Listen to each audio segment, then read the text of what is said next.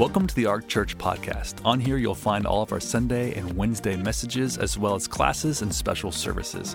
If you would like more information about the Ark Church, visit us at thearkchurch.com or download our app, available to all app stores. Our heart for you is that you would live for God, grow stronger, and make a difference. Enjoy.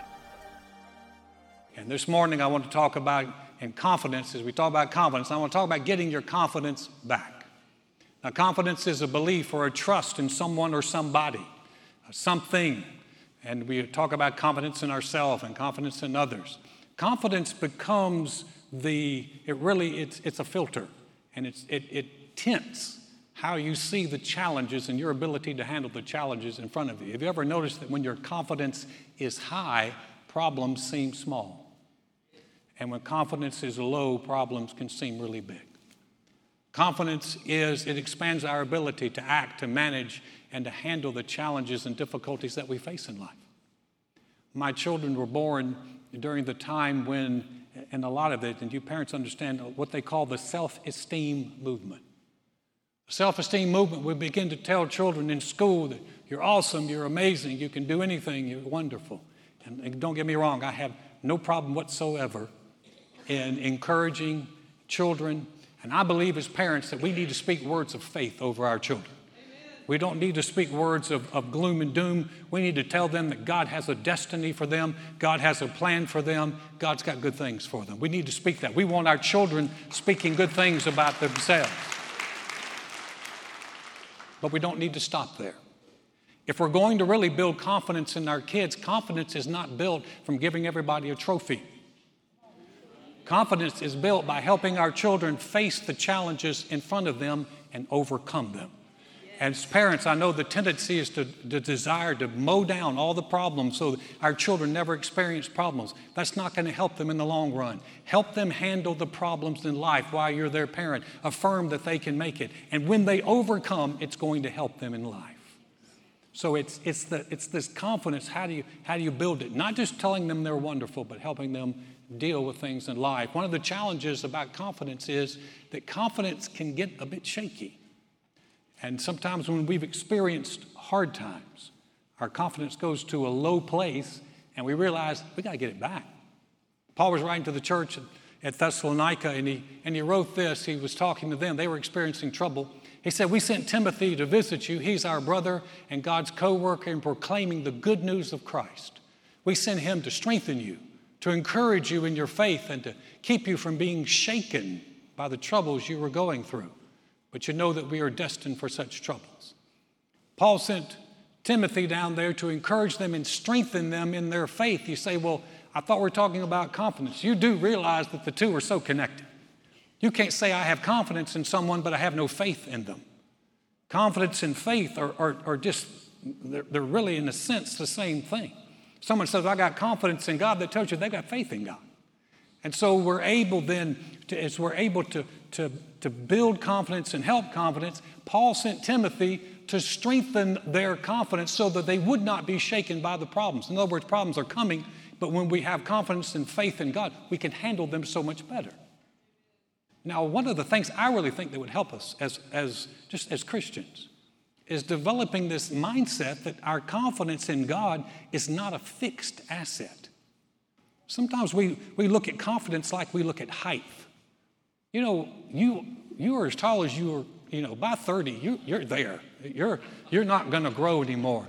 My dad was 6'4", and at 30, I gave up being anything over than 5'10", and then later found out that he wasn't even my biological father anyway, that my biological father is Jewish, and I'm probably tall for that side of the family, and so I ought to be happy about it. But that's a fixed asset. I can't change that. But your confidence can change. And what they've determined is, and something that I think that will help us as Christians, just as believers, is if we adopt what they call a growth mindset.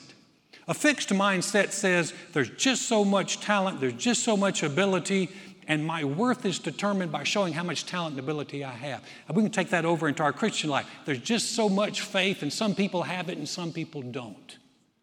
You don't want that mentality. You want the mindset that says, wherever I am, I can grow. Wherever my faith level is right now in God, it can get stronger. It can grow. if it couldn't grow, Paul wasted his time sending Timothy. He believed that their faith could get stronger. He believed that they could grow, or he wouldn't have sent him. But he sent Timothy. And you're thinking, man, I wish somebody would send a Timothy to me. Good morning, I'm your Timothy today. It's something that you have to understand. Hey, wherever I am, maybe you prayed, or maybe you believed and something didn't happen. Listen, don't give up. Don't count it as a failure and you just don't have it. Just wherever you are, go, thank you, Lord. My confidence and faith in you, wherever it is, can grow and get stronger. There's a guy in the Bible who's one of my favorites. And he dealt with some really challenging things. And it looks like he lost confidence, but then he got it back. So we want to find out how did he do that? How did he get it back? His name was David. He is in the transition period between when he was anointed to be king, but he wasn't king yet, and he's running from Saul. And Saul is trying to kill him. He winds up living in a town in enemy territory called Ziklag. They had left Ziklag with his fighting men and come back and found that a group of bad guys called the Amalekites, a whole army of Amalekites had come in, burned Ziklag to the ground, and kidnapped all the wives and the children, everybody. They didn't kill anybody. They kidnapped them. And when they found this was a bad day, a devastating day for David. Let's look at the story here. David and his men came to the city, Ziklag, and there it was, burned with fire. And their wives and their sons and their daughters had been taken captive. Then David and the people who were with him lifted up their voices and wept until they had no more power to weep. And David's two wives, Ahinoam the Jezreelitess and Abigail, the widow of Nabal the Carmelite, had been taken captive. Now David was greatly distressed, for the people spoke of stoning him, because the soul of all the people was grieved, every man for his sons and daughters. But David strengthened himself in the Lord his God. Then David said to Abiathar the priest, Amalek's son, please bring the ephod here to me. This is what the priest would wear. And Abiathar brought the ephod to David. And David inquired of the Lord, saying, shall I pursue this troop? Shall I overtake them? And he answered him, pursue. God answered. He said, pursue, for you shall surely overtake them, and without fail recover all. So David went, he and the 600 men who were with him, and came to the brook Besor, where those stayed who were left behind. But David pursued, he and 400 men.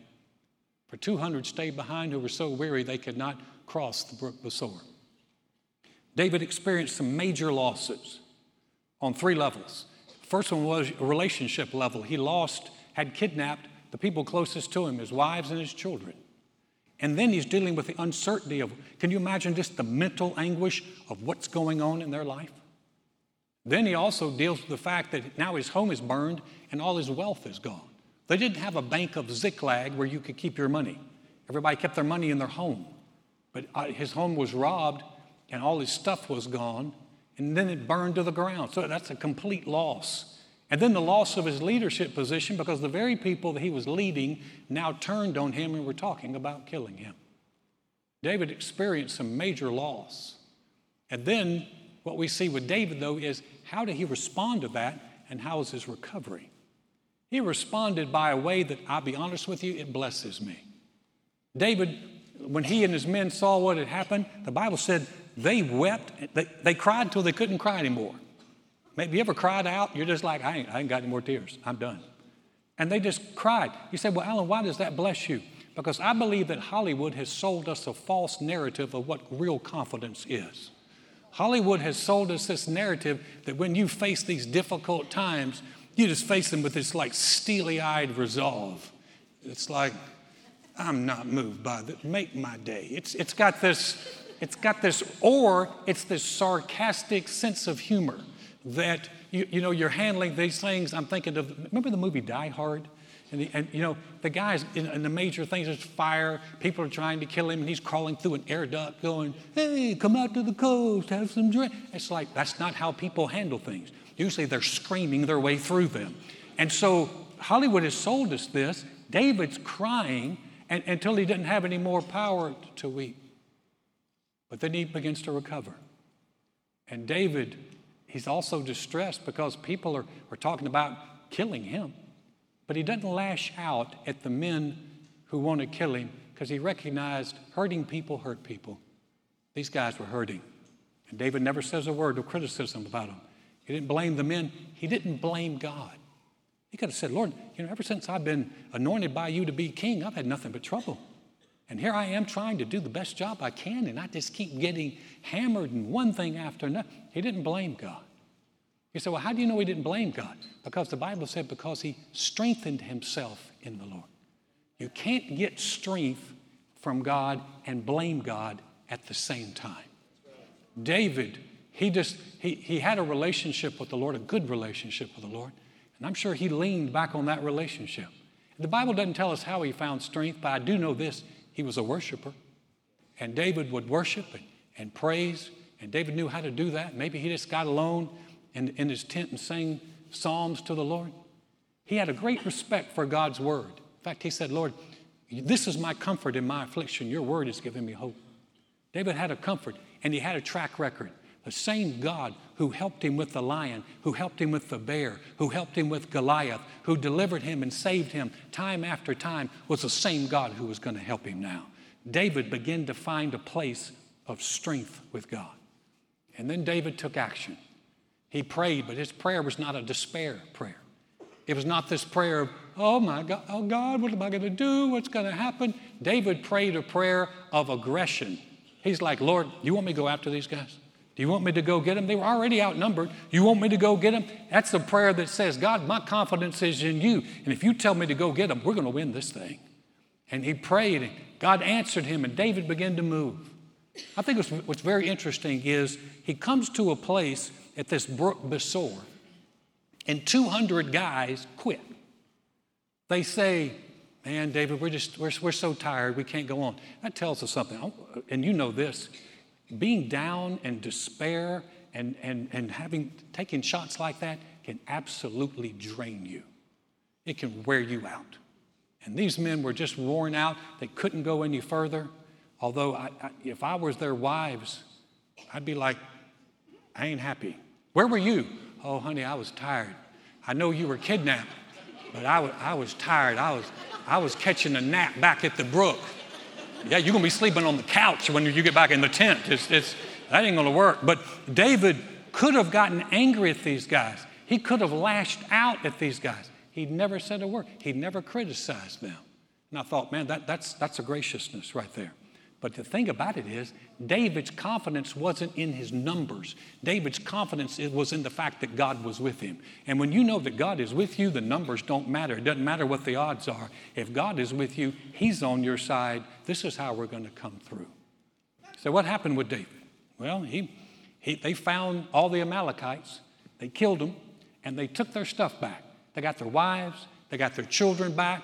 Not only did they get their wives and children and all their stuff back, but they got the other stuff the Amalekites had stolen from other people.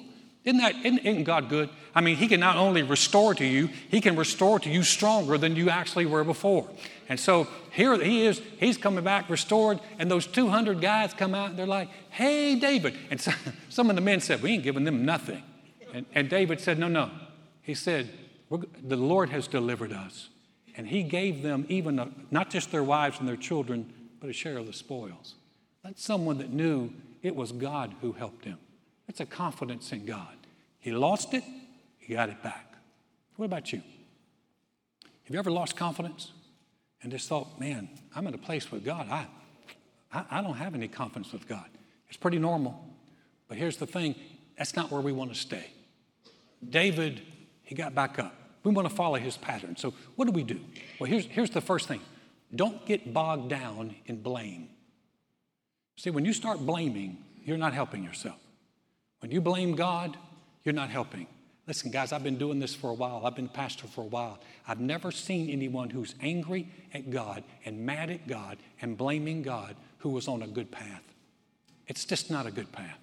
Listen, God is not your problem. He's your answer.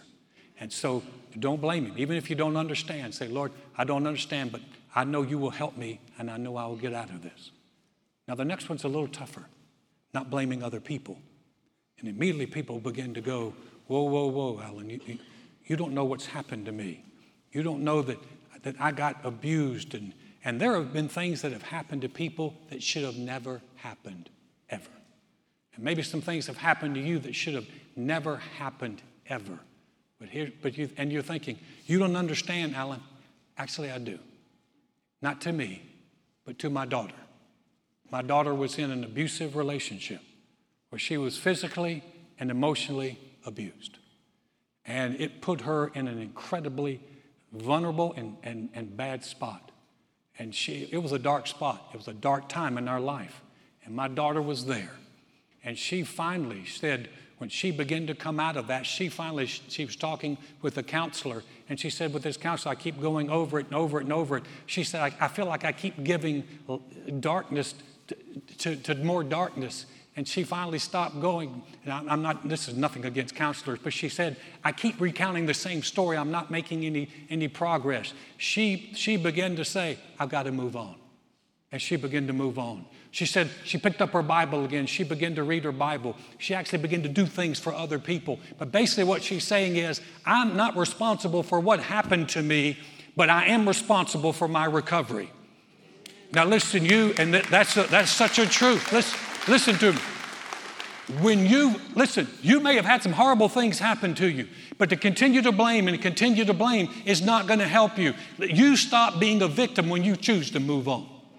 And you just say, you know what? I will not be a victim for the rest of my life. I am moving on. And I'm so glad to say my daughter was able to move on, and it was a blessing. So we can't stay there.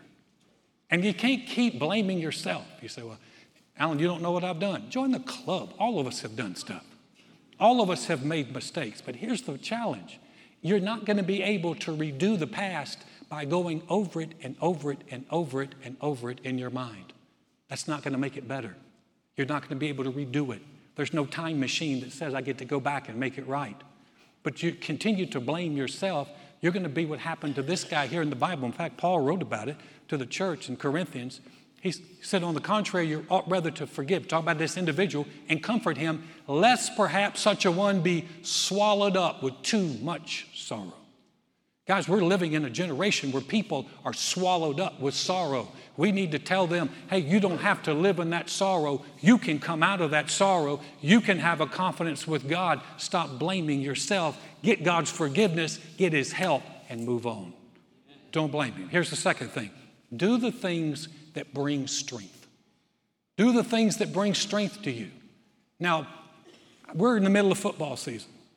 Hallelujah. And football season, listen, and I enjoy football. I watch more television during football season than any other time. But can I tell you that watching games it's an escape. It's not going to strengthen you. And depending on who you pull for, it may really irritate the fire out of you. But the idea is entertainment, games, hobbies, retail therapy, all of these things, that's shopping, or all of these things are an escape, but they won't bring strength. Listen, I'm not against these things, but what I'm saying is they're not going to make you stronger.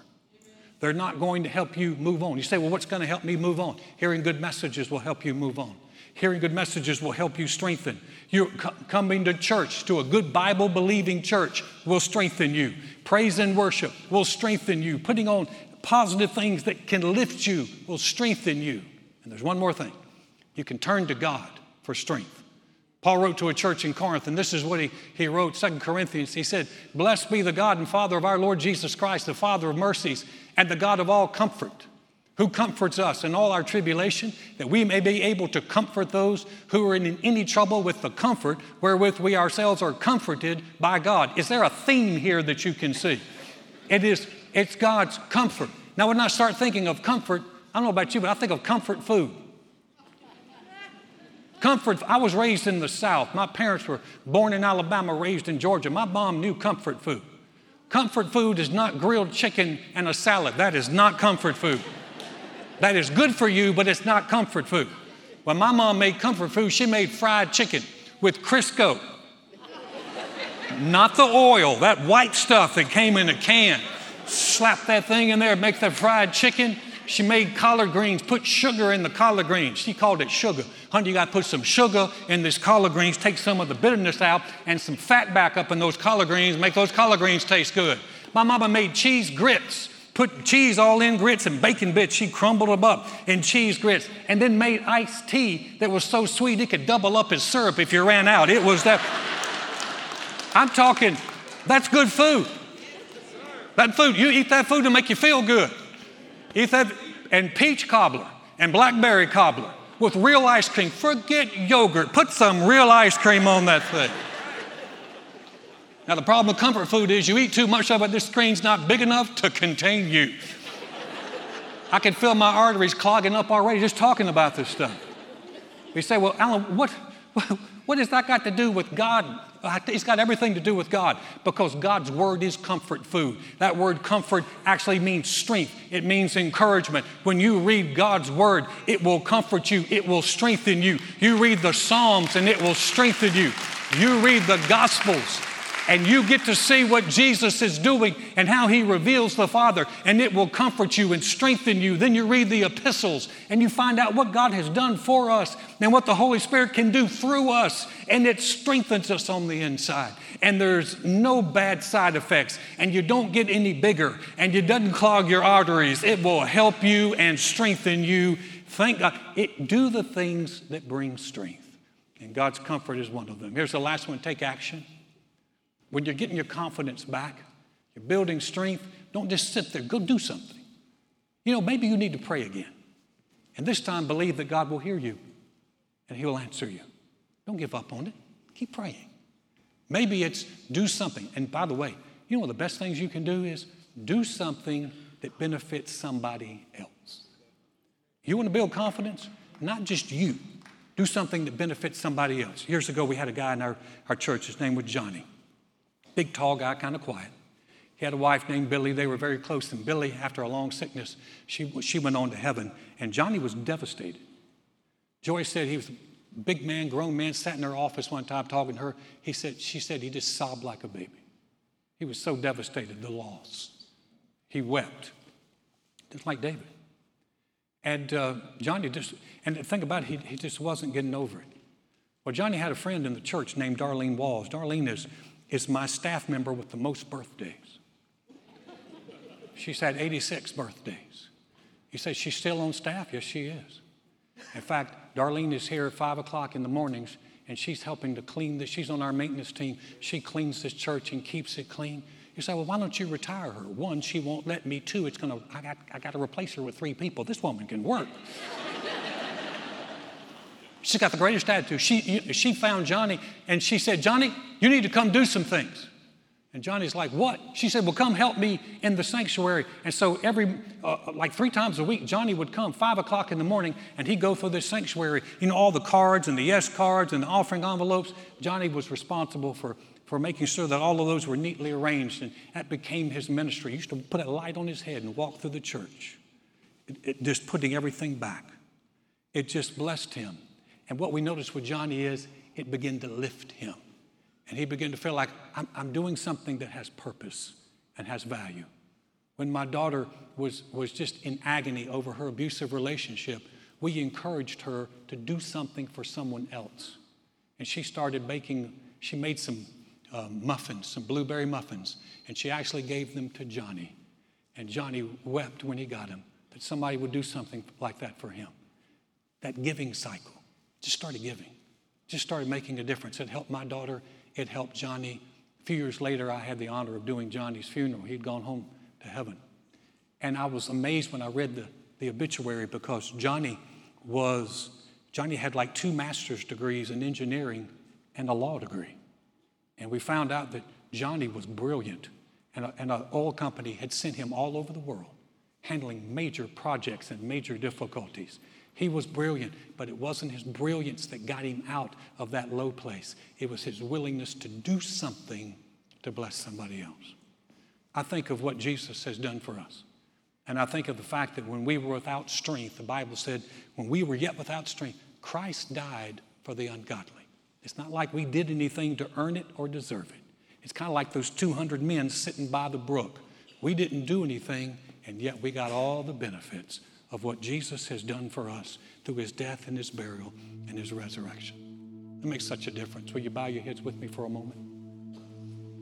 If you came this morning and you say, you know, Alan, I don't even know if I have a relationship with the Lord. I'm not sure. I'm not comfortable. Or I know I don't, but I want one. Or maybe you're like I was.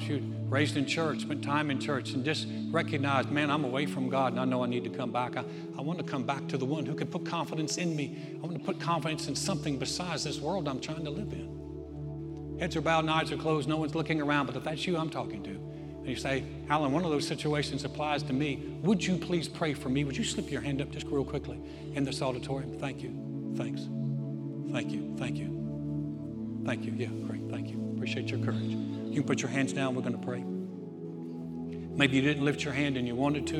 You can pray this prayer with us. It's a heart prayer. We're going to pray it with you as a church family. You're watching online. If you're by yourself, pray it out loud. If you're with other people, pray it quietly. But pray this with us as the church. Say, dear God, I know mankind needs a Savior. I know I can't save myself. Jesus, I believe you're the Son of God. I believe you died on the cross for my sins. And God raised you from the dead. Right now, I confess you as my Lord and as my Savior, as the one who forgives me and restores me. Thank you, Jesus. My past is forgiven. I have a relationship with you. I'm a new creation in Christ because I've said yes to you. Now, with heads still bowed and eyes closed. Heavenly Father, thank you for those that prayed that prayer, for those who have come out of spiritual darkness into light, and for those who have come back home. And Father, for the rest of us, I pray, Father, that our confidence in you is not fixed. It can grow. We can get stronger. Father, thank you for helping us move past some of the things that have held us back. And that, Father, with you, all things are possible. So we give you all the praise today. In Jesus' name, amen. Amen. Thank you for joining us. We hope this message has blessed you. Don't forget to check us out on all the social platforms. We're uploading encouraging content on a regular basis. For more information, go to thearkchurch.com. Have a great week.